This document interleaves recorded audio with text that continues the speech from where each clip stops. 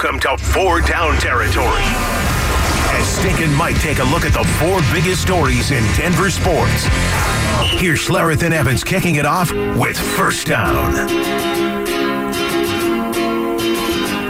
Good morning, everybody. It's great to hear the Nuggets and Nikola Jokic getting their just due now. It's pouring in from all over the place, the admiration. But there's something, got a chance to listen. Draymond Green does his podcast. He did one right after the game with the Nuggets the other night. And it's one thing to hear ex-players or commentators, talk about Jokic. But you're talking about somebody who just was in the arena with him, just went head-to-head with him, just played him head-to-head, and just a few hours later, commenting. Joker 32-16 and 16 gave me complete hell tonight. I've had my fair share of good matchups against Joker.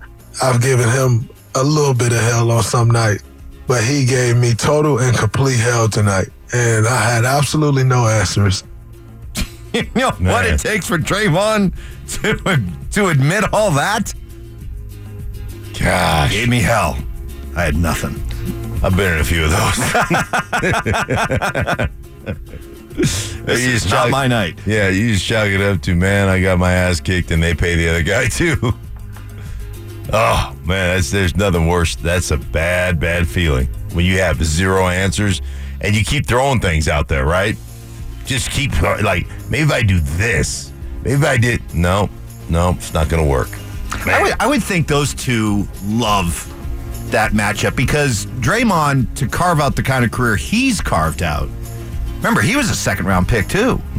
And this is a guy who's been an undersized power forward playing bigger his entire career and widely known as one of the more cerebral, high IQ players. So when you have two high IQ players going up against each other like that's fun, the chess match. And remember, he's the guy that's been able to take on your five when the Warriors were playing small all the time. And really, they would just outscore you. And defensively, they were good enough with him playing that role to, like, it's what set them apart. Like, you didn't have a matchup for their small lineup. And, if you try to go big on them, they were still good enough to get stops. And Draymond was really the linchpin of kind of the way they did that. And it's really cool, man. It's cool to hear guys throw the flowers at the Joker.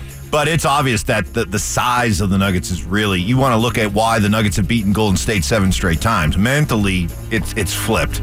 But if you're just looking at just the pure X's and O's basketball matchup, Kerr alluded to it the other night. He's like, they're just massive. They have so much size and length that we really struggle with. And that was on display in the words of Draymond Green. Second down. The Avalanche get Val Nichushkin back, not only out of the program, but right back out on the ice yesterday. Jared Bednar, naturally excited to see the big fella. His game is so well-rounded on both sides of the puck. The checking habits, the ability to hold off defenders and create offense to help our top guys. I don't know. It'd be hard to pinpoint what the biggest area that we miss is, but it's a little bit of every area. The Avalanche, with and without Val, the numbers are pretty staggering. When he was with the team, the Avs were 8th in the NHL on the power play. Without him, they've been 19th. Penalty kill, 8th with, 25th without. And 5-on-5 goal percentage, 9th with Val, 20th without Val. Huge return. Now, we all cross our fingers, Avalanche included, and hope he's reliable right through to the end of the season. You hope. But, boy, I tell you what, does a lot of the dirty work, a lot of the little things that probably go unnoticed by the majority of folks. And that's, I always say that about Nikola's game. At the end of the game, you look and you go, 32-16 and 16, how'd that happen? And I think Val has some of those qualities that they go unnoticed to, the average hockey guy, the average hockey fan like me, they go unnoticed, and they don't get charted in the box score, but they're incredibly valuable from a coach's eyes and like a real expert's eyes. I know it's hard to say, well, where does he rank He obviously ranks in importance behind Cale Makar and Nathan McKinnon, right? Maybe even Mikko Rantanen, right? But yet, you look at the numbers with or without, the Avs have actually been able to do quite well over the last couple of years without McKinnon, without Makar, but without Val, they are nowhere near the same team. Quick point of order then. Yes. From this point forward, if we talk about Val, should we have With or Without You playing in the background? A little U2. I like that. He gets his own music? Val gets his own music. Has Val done enough to earn his own music? You say yes, huh? Well, it's not that he's... Should somebody that unreliable be giving his own song? That's what I'm saying, is that he's earned it through not being around. I see. With or without you. Third down. We will hear later today from both Sean Payton and George Payton at the Scouting Combine in Indianapolis. We just had Mike Kliss on. Interesting. So Mike shared that a bunch of media out there, Denver media out there, had dinner with Sean Payton last night. Apparently this is something that Sean has done back to his New Orleans days. I'm sure it probably was of a little extra import considering his rather rocky relationship with the media at times this year. But when you listen to Mike, and Mike says, hey, Broncos country, pay a little bit more attention to Jarrett Stidham. And don't be surprised if the Broncos don't draft a quarterback at number 12. We've been listening to Mike for a long time. He's a crafty veteran. How much of that is Mike's opinion? How much of that is him kind of parsing out what he hears from the Broncos, hears from Sean? Yeah, I think a lot of it is parsing it out. And I've told you guys, I think they'll get a free agent quarterback, and I think they'll trade back. Those have been my two kind of predictions. Now, you got to find a trade partner, right, to trade back. So sometimes you can find one, sometimes you can't. Just depends on what's left in the draft and all those things. But that's kind of that was just kind of my takeaway of what I think or how I think they'll approach free agency and the draft. So some other takeaways from Mike. He made it sound like, again, his opinion or what he's hearing, what he was told, that what I heard was that Bo Nix and J.J. McCarthy will likely be going earlier than where the Broncos are picking. And that would be probably make it prohibitive for them to move up and get in position to get one of those guys. Correct. Did you hear the same thing? Yeah. Which then probably furthers the idea of them maybe trading back, which I'd have no problem with. Right. I'd have no problem with. Well, you got to look at all the teams that are desperate for quarterbacks, and the team right in front of them as well, Minnesota. What happens with Kirk Cousins? Because they've got the 11th pick. Some rumblings between Minnesota and the Patriots. Perhaps Minnesota looking to move up to that 3 spot. By the way, Telestrator Tuesday coming up at 7:45 as Mark did a deep dive into a quarterback who is starting to kind of become a polarizing figure in this draft. Some feel he's can't miss. Other feel he's vastly overrated. That'll be Drake Maye. And Mark did a film dive into Drake, and I've already got a little preview of what Mark thinks about Drake Maye. I think you'll find it curious coming up at 7:45. That'll do it for Four Down Territory, our tour around the local scene. Up next, I mentioned Draymond Green, fresh off his one-on-one battle with Nikola Jokic. Some really, really good stuff. Draymond Green coming across as very, very likable. That's because he's saying nice things about Nikola Jokic. You'll hear it next. Ever since we got Xfinity, we have Wi-Fi all over the house, even in my hiding spots. Ha! Found you. How? That's wall-to-wall Wi-Fi from Xfinity. Now through March 21st, get started with 200 megabit internet for $25 a month for 2 years with no annual contract and get Wi-Fi equipment included. Go to Xfinity.com, call 1-800-XFINITY or visit a store today. Requires paperless bill and auto-pay with stored bank account. Restrictions apply. Taxes and fees extra. After promo, regular rates apply to internet service and Wi-Fi equipment. Actual speeds vary. You're listening to Schlereth and Evans on Denver's sports station, 104.3 The Fan.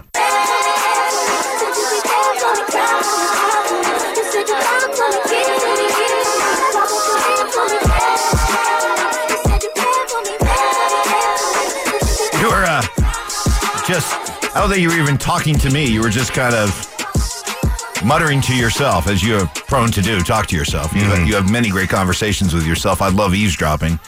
And you were just commenting about how, man, I assume you were looking at the Ramoslaw.com text line. You're like, man, these Rusties. That's all you said. Yeah, it's what is with these Rusties? I think it was. There's just a lot of people that I don't know what it is. They just don't like Sean Payton. They don't like George Payton. They don't like the direction I get it. Until the Broncos win, they're just going to be, anti Sean, and basically Russell Wilson has been, given dealt a bad hand. He's a victim. He's been dealt a bad hand. I get it. I honestly do. And I can't blame Broncos country. Broncos country's been put through the ringer. At least with a lot of teams that go through almost a decade's worth of putrid football. Mm-hmm. At least it's like obvious. It's like the message is being sent that, we're rebuilding, or we know we suck, or everybody knows we suck. But with the Broncos, there have been so many false hopes that have been floated and brought to Broncos country. Hey, this coach is going to change things. This quarterback still has something left. He knows now what it's like to be a franchise quarterback. Yeah. All that kind of stuff. And young players drafted, Paxton Lynch, Drew Lock, all that stuff. They've just been, and then the culmination of all of it was, this is not a drill. Russell Wilson's coming here. Widespread enthusiasm and optimism. It's not a matter of when the Broncos win another Super Bowl. Or if the Broncos win another Super Bowl, it's when and how many. Yeah. Right? Yeah. And to have this all come crashing down, it's almost like too much to bear for a lot of fans. And so you don't want to believe that Russ was really that bad, or really at fault, or is beyond salvageable. Because then the realization sinks in, wow, what we thought was finally going to be the answer was actually a crushing no, and if anything, maybe sets us back even further. I can understand why people look at it and say, I don't want to believe that. And I shouldn't have to believe that. And it shouldn't be that way. And shame on Sean Payton for not being able to make it work with Russ. And being arrogant and off-putting along the way. Yeah. Is that a good psychological breakdown of Broncos country? I think it is, and I think it's one of those things, too, when you look back, you look back to his career in Seattle, and you start to realize how much the Seahawks, how much they kept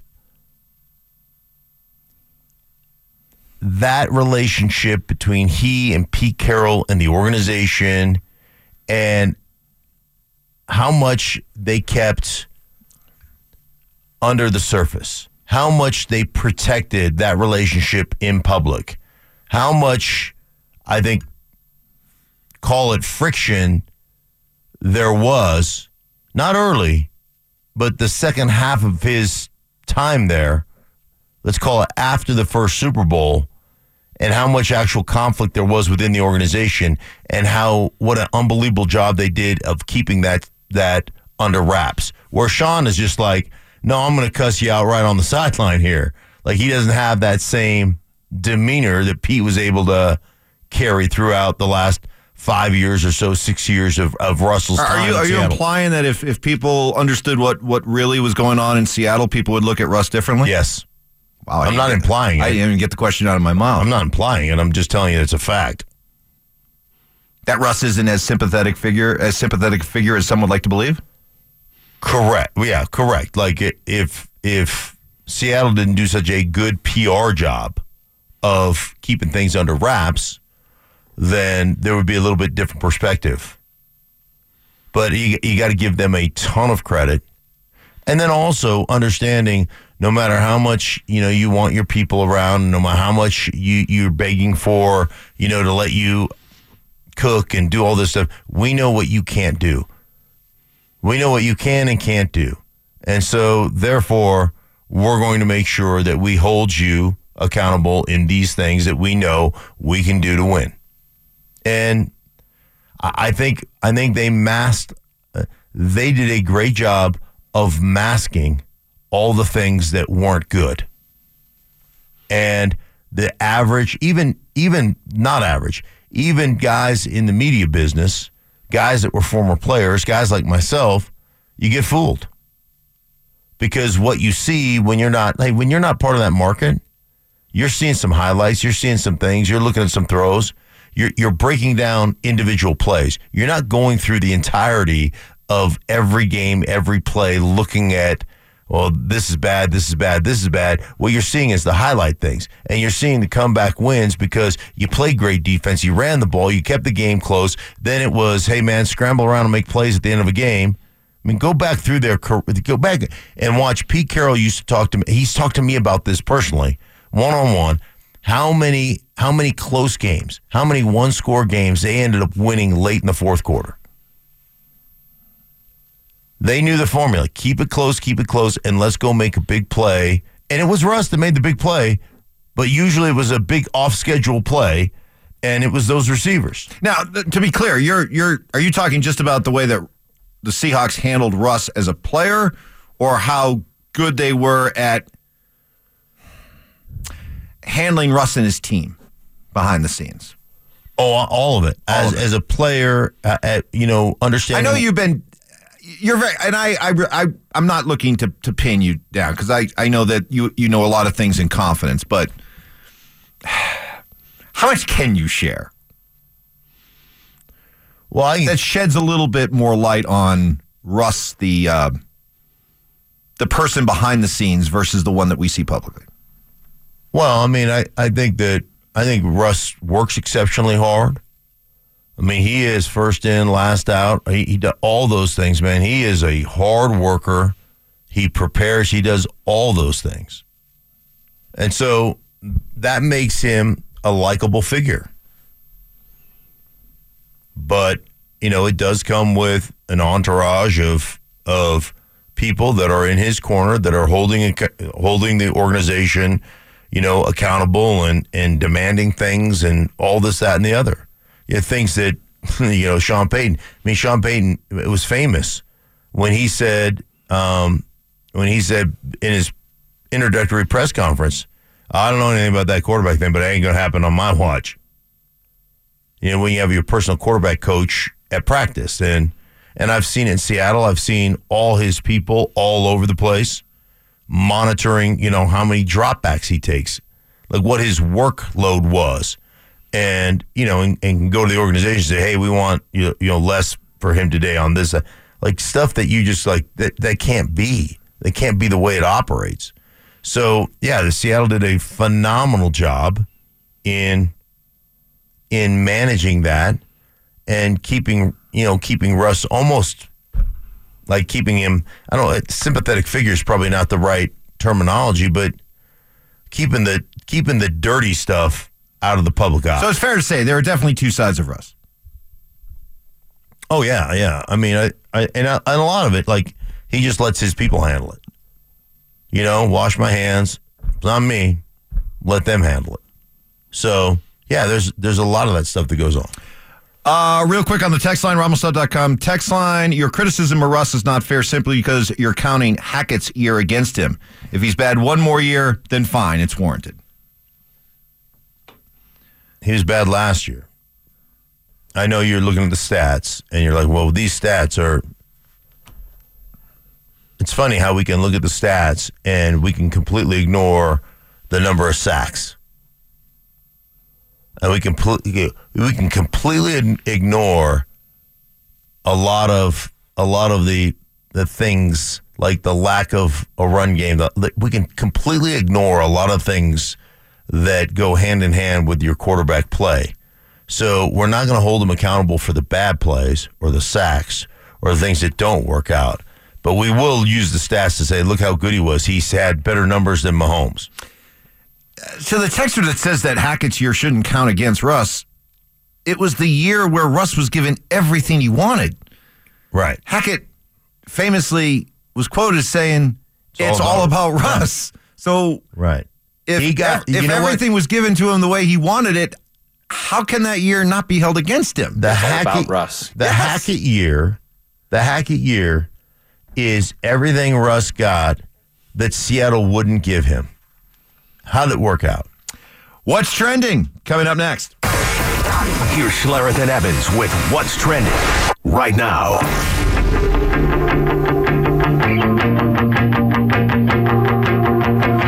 Great news for the Avalanche.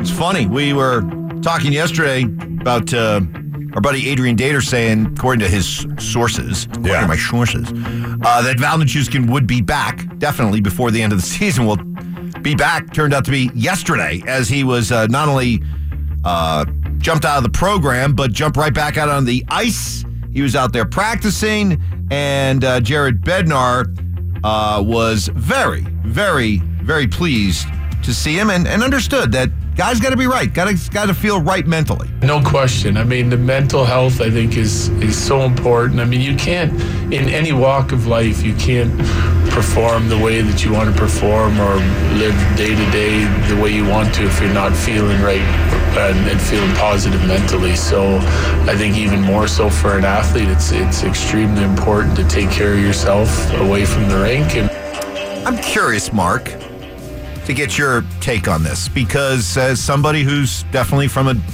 grew up playing in a different era, and definitely somebody who has proven time and time again to play through a lot of physical pain and the mental toughness that goes along with it, how do you feel about the increase in sports to give guys a chance to get away to address their mental health? Okay, then. Okay. Just the look on your face. What? Hey, listen, good. I'm glad. Get your faculties together. I don't know. It just wasn't part of. Do you think that, looking back on it, that there were plenty of guys that you knew, that you played with, that would have benefited from the kind of mindset that exists today? Hey, if you need to take off for 2-3 weeks, a month during the course of the season to get your head right, do it. Still get paid, all that stuff. I don't know. There was just a different level of, everybody has stuff, everybody has issues, deal with it. But so you're saying that the guys that go into these programs just aren't good enough at dealing with it like guys used to be? All I know is that none of those programs existed, and we didn't have it didn't feel like we had a bunch of people freaking out. I don't, hey, listen, man, to each his own. Mental health is very important. I don't know. Okay. I'll go to church. Hell of an endorsement right there. Yeah. Okay. Draymond Green. What was my face like, by the way? You looked, because you knew. I think you knew the way you were looking at me. I knew how you were going to answer it. Yes, I guess I did. Listen, I did. I'm not trying to make light of mental health. It just is. It's a foreign concept to me. Get good or get gone. Get tough or get out. Where's your killer instinct, son? Yeah, it doesn't. I don't know. Okay. I'm not surprised by your answer. Right. I'm really not. That has nothing to do with being a boomer. I tell you, go through the New Testament in the Bible. You are promised trouble in this life about 110 times. It's a promise. It's a guarantee. Spoken from the Word of God. You're going to have issues. You're going to have trials. You're going to have tribulations. It's part of the deal. So, but if you can get a little help along the way in dealing with those inevitable troubles, what's wrong with that? Rather than taking it on by yourself. There's nothing wrong with it. It's just a different. There's a different perspective there. Draymond Green on his podcast just hours after going head to head with Nikola Jokic. Boy, you can hear the respect. And this is Draymond Green, by the way, folks. Okay, one of the more combustible. Poor sport athletes we've seen in a long time, but not when it comes to talking about Joker. I got a lot of respect for Joker. I always have. I love the way he go about his business. Obviously a great basketball player. And Joker caught me with the shoulder in the chin, and they didn't call offensive foul. And I wrapped him up. And we was coming back down the court. Yeah, and he was like, brought that was definitely a foul. He was like, 100% a foul. He's like, but I didn't try to on purpose. And I'm like, no, I know you didn't try to on purpose. He followed up by saying, that's why I only wrapped you up. That's why I didn't go full Nurkic on you. Yeah, that's right. You had a Nurkic and I hit you in the back of the head. Right. But because I love you and respect you, I just gave you a little bear hug. Exactly. Get over here, you. We'll hear a lot more from Draymond coming up here in a second. So, I mentioned how it seems like there's an overwhelming a tidal wave of Nikola Jokic love, admiration, respect. Mm-hmm. It's a foregone conclusion. The guy's going to win the MVP. But Stephen A. Smith still fighting the good fight, trying to come up with somebody else like Jason Tatum. I mean, listen, the best player on the best team. You're the number one option. Everybody's watching you. Everybody's coming at you every single night. You're the number one team by 6 games. Come on now, I can't ignore that from Jason Tatum. I can't ignore that. The one time they went head-to-head this season, Tatum and Jaylen Brown were awful down the stretch, while the Nuggets and Jokic and Murray carved them up, put on a clinic. I was reading some of the Boston accounts after that game, and the Boston media was like, that's how they were so impressed by the Nuggets. Mm-hmm. And they were like, Tatum, Brown, Joe Mazzulla, the coach, watch that. That's how you do it. Boston media was open in saying, that's how you close. That's what champions do. So I don't want to hear about Jason Tatum. Well, they're going to keep pumping up Jason Tatum. That's what they're going to do. I mean, the best player on the best team. Is he the best player? Not even. No. He's their best player. He's their best player, but he's not the best player. No. How can you say, if you're Stephen A. Smith, how can you say, because he scores, 2 more points a night than Joker does? Luckily, most of the national narrative has been honest, but you still have some people who are out there like, I got to play the game. I got to create some smoke here. I gotta come up with other possibilities. And it's clear that ESPN anointed, at least for now, Jason Tatum as the guy to be the MVP instead of Nikola Jokic, and Stephen A. is carrying that flag. Now, this was in an exchange between Stephen A. and our buddy Shannon Sharp. Shannon tried to stand up for Joker. What I'm supposed to do about 32, 16, and 16? I feel you on that. That's spectacular. There's no doubt about that. But 27 a night for a team that's 6 games better than you. You just brought up Boston's record. They're the number 1 overall seed. Jason Tatum can't be ignored. Don't care. Mm-hmm. Nuggets are the defending champs, not the Celtics. Last time they met, the only time they met, Nuggets won in their building, handed them their first loss. Now they're playing here, I think next Thursday, I believe. So, I'll tell you what, Celtics, Jason Tatum, all right, you'll get your chance at a rematch. They don't happen to be on the back end of a back-to-back or something where Tatum won't play. No. Let me quickly check that. I'm a little bit interested. Let me check that. They play Tuesday in Cleveland. Okay. And then Thursday out here. So, no excuses. Okay. No excuses. Yeah, it'll be. That's going to be a great matchup. Stephen A. We'll be watching. No excuses, no explanations. Do your job. We'll be watching closely. That is what is trending. Bring that to you each and every morning at 7:30. Up next, Telestrator Tuesday. Ooh. Mark dove into the coach's film when it comes to Drake Maye. What does Mark think? Your answer coming up next. It's Telestrator Tuesday. John Elway, that was a bootleg pass. We talked about the cross. And remember I said how they run those crosses on you? They run those crosses, then you jump up on those crosses, and they get that post in behind you. Stig takes you into the classroom using the exclusive game film only the Broncos coaches have access to. If you look at this play, what we're trying to get is a seal here and a seal here and try to run this play in the alley. Here's Schlereth and Evans with Telestrator Tuesday. So for a long time, and it is so funny when you get into this time of the off season with the NFL, the time spent between the end of the college football season and the combine and pro days and free agency and ultimately the draft, these college quarterbacks have not played a down of football since then. But yet the narrative around these guys can shift dramatically. So much so that the widely held opinion was it was Caleb Williams and Drake Maye as the two can't-miss quarterbacks, and then there was the next level. There was a gap, and then there was the next level. But we've had plenty of folks who've come out and have been critical of Caleb Williams and Drake Maye. So it was with interest that I assigned to you, Mark, Telestrator Tuesday, a deep coaches film dive into North Carolina quarterback Drake Maye. What did you see? Well, first and foremost, we're going to have Kurt Warner on.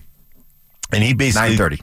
Basically this weekend, Hall of Fame quarterback, said essentially what I've been saying all along. College football is hard to watch. And it's hard to evaluate what a quarterback is and what he isn't in the game of college football. Really, I think the only thing that you can truly evaluate is arm talent and athleticism. And beyond that, there's not a whole lot that's applicable to life in the NFL. So, very static formationally speaking. So you're not getting in and out of personnel groups. You're not motioning people to find out, what people are like, what defenses are playing.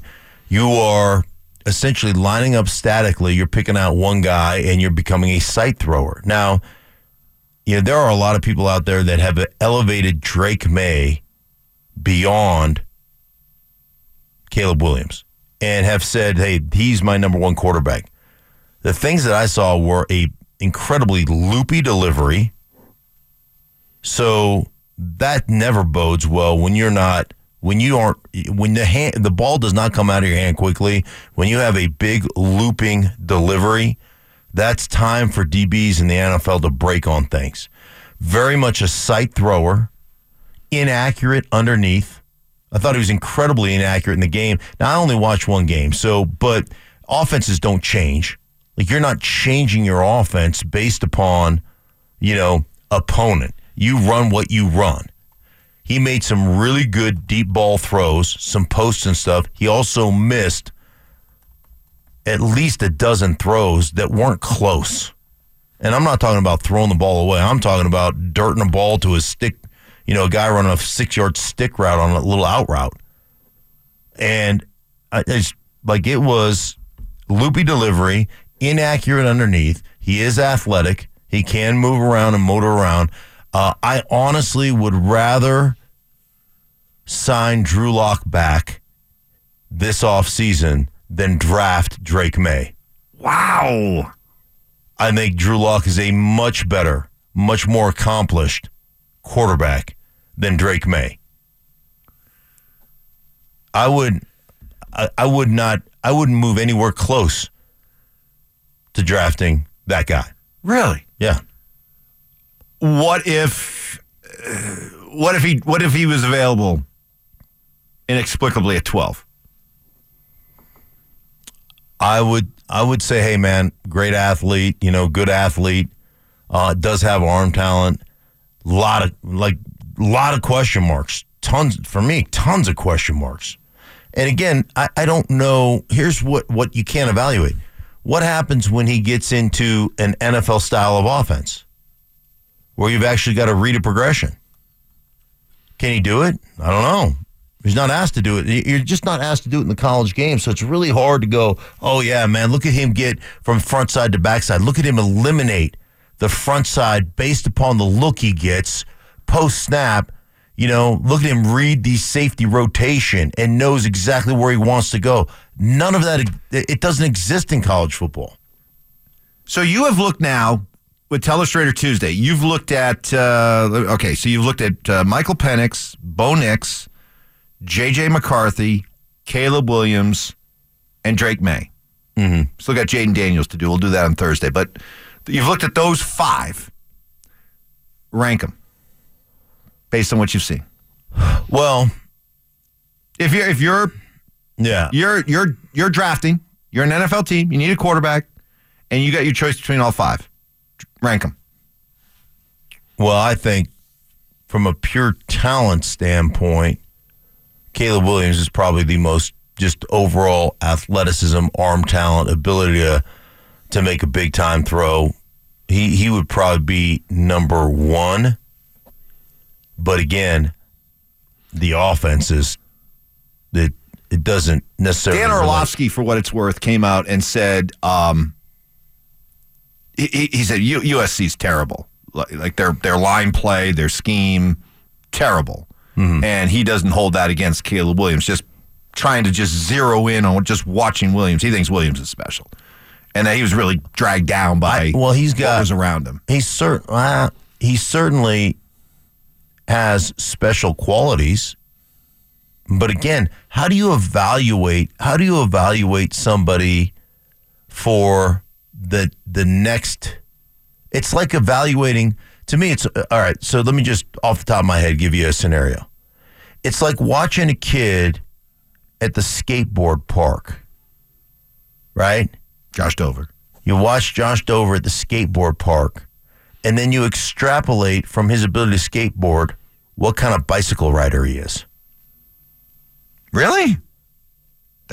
That's how difficult this is? This is what you're comparing? It's just not college to pro. The offenses are just you're not asked to get through. You're asked to pick out a guy and throw it to him. Now, the thing about the loopy delivery stuff that scares me a little bit, there was inaccuracy underneath. And the thing about loopy delivery that scares me, man, if you're telegraphing where you're throwing the football to, hey, you can get away with that in college, because what is completely covered in college is wide open in the National Football League. So Caleb Williams won. Keep going. Just based on the system, and I've got to go back. I know where you're going to go. I've got to go back into the coach's film, but based on the system, can I guess? Yeah, I think you're going to take J.J. McCarthy. Yeah, I would. And I think you're going to go Bo Nix 3. I probably would. Yeah, Drake Maye 4. And Penix a distant 5. Correct. Okay, but I just keep going back beyond arm talent and just athletic talent, like your ability to motor around. I think those are the things that you can truly evaluate. But my biggest takeaway listening to you do these college quarterback breakdowns is there's nobody that you would feel like if you're the Broncos picking at 12 that you have to have. No, I mean, I would venture to guess that,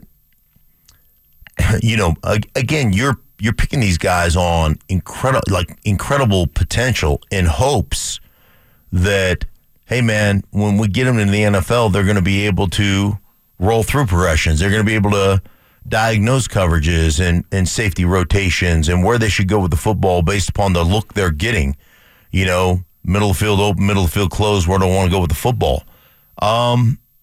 But again, the college game doesn't necessarily prepare you for that stuff. I'm sure there's some of it, and you see some guys get, from the front side, and all of a sudden, no, it's not good, and they get to the backside. But I tell you the other thing about Drake Maye that blew me away. You don't understand protection. You're going to get your head ripped off in the NFL. You don't know where you're protected, where you're not protected. Is this guy Will Levis? Is this guy Will Levis in terms of, hey, he could go number 6 overall, or he could? No, I think because he is, because he's got a body similar to Josh Allen, and he can motor around a little bit. I think people will just look at that potential and say, oh, under our expert tutelage, we're going to make him a player. It's just something about Drew Lock. I had just one-on-one conversation with Drew Lock about protections. And he said, coming out of college, this is Drew Lock to me, coming out of college, I knew nothing about protection. I didn't have to identify mics or change protections. Or a lot of us in college can emphasize with that. Yeah. Knew. Did not know. What? Huh? Was that out loud? What did you say? Was I talking out loud? What are you talking about? What did Cam Newton do to people? That's what she said. Never mind. I'm sorry. No, Sophomore humor. Go, keep going. Yes. Where were we? Drew Lock protection. Yeah. Drew Lock was just like, I didn't know anything about protections. And you see that a lot. I mean, the game I dug into, the Notre Dame game for Caleb Williams, he must have been sacked. I have no idea, but I would assume he sacked 7 times in that game, maybe more. And same thing goes for Drake Maye, getting sacked. Now, he did throw a couple of deep post balls that were really nice, but he also missed a bunch of throws that I was just like, really? This is the guy we're so giddy about? Wow. We have to get Clad on. And just a no-holds-barred, you guys both sign up for me being a wedge-driving fool between you two because he thinks that Drake Maye and Caleb Williams are 2 of the top 4 generational quarterbacks to come out of college in the last decade plus. Yeah, I mean... I'd love to hear you two debate this. Okay, there's a difference between generational talent and guys that transition to the NFL well. There's a big difference. And if you're looking at generational talent, like big, strong, athletic, big arm, I just don't like the loopy delivery. Mm-hmm. He does have a big arm. Like, he can throw it. I like Caleb Williams mechanically better throwing the ball. It's just like I said with Penix. I hated the way he threw the ball. Just feels like he's going to get, 3-4 balls batted at the line of scrimmage. And I just, again... It's hard to evaluate college football because the concepts are not the concepts they run in the NFL. And all the grief I give you, nobody watches more NFL film, than you do. And so when you talk about the stark, and it's obvious listening to you, the stark, you can't stand college football. I mean, when you said college football is hard to watch, hard from the standpoint it's just played poorly. And if you're trying to project these guys into the NFL, you know what NFL looks like, and then you turn on the tape and watch college, and am I reading it correctly? Yeah. You just can't believe how stark the difference is. Yeah, even when you see bad NFL football from an execution standpoint, it's usually you're busting a protection or you're not physically holding up, right? You're getting penalties, whatever, right? You're out of balance, so you have to reach out and grab people and do all that stuff. Okay, I get that, right? But it's not like here's one guy is running a slant, and I'm just going to hang on. I'm going to hang on to that guy, and I'm going to throw it regardless. I'm going to hang on and wait till he gets open. You're never eliminating things. Like leverage should eliminate you from that. Okay, that's not going to be open. So let me move on. And it just doesn't happen very often. It just doesn't happen very often. That's all I'm saying. Boy, Jaden Daniels right now is very, very worried as he'll be next up in Mark's Scorched Earth College Quarterback Evaluation Tour coming up on Thursday. That's it. That's the last one. We may have to look at Michael Pratt, too. Yes. I wouldn't be surprised when it's all said and done. You're like, I like Michael Pratt more than all of them. Kid from Tulane. I wouldn't doubt that at all. I wouldn't either, which is scary.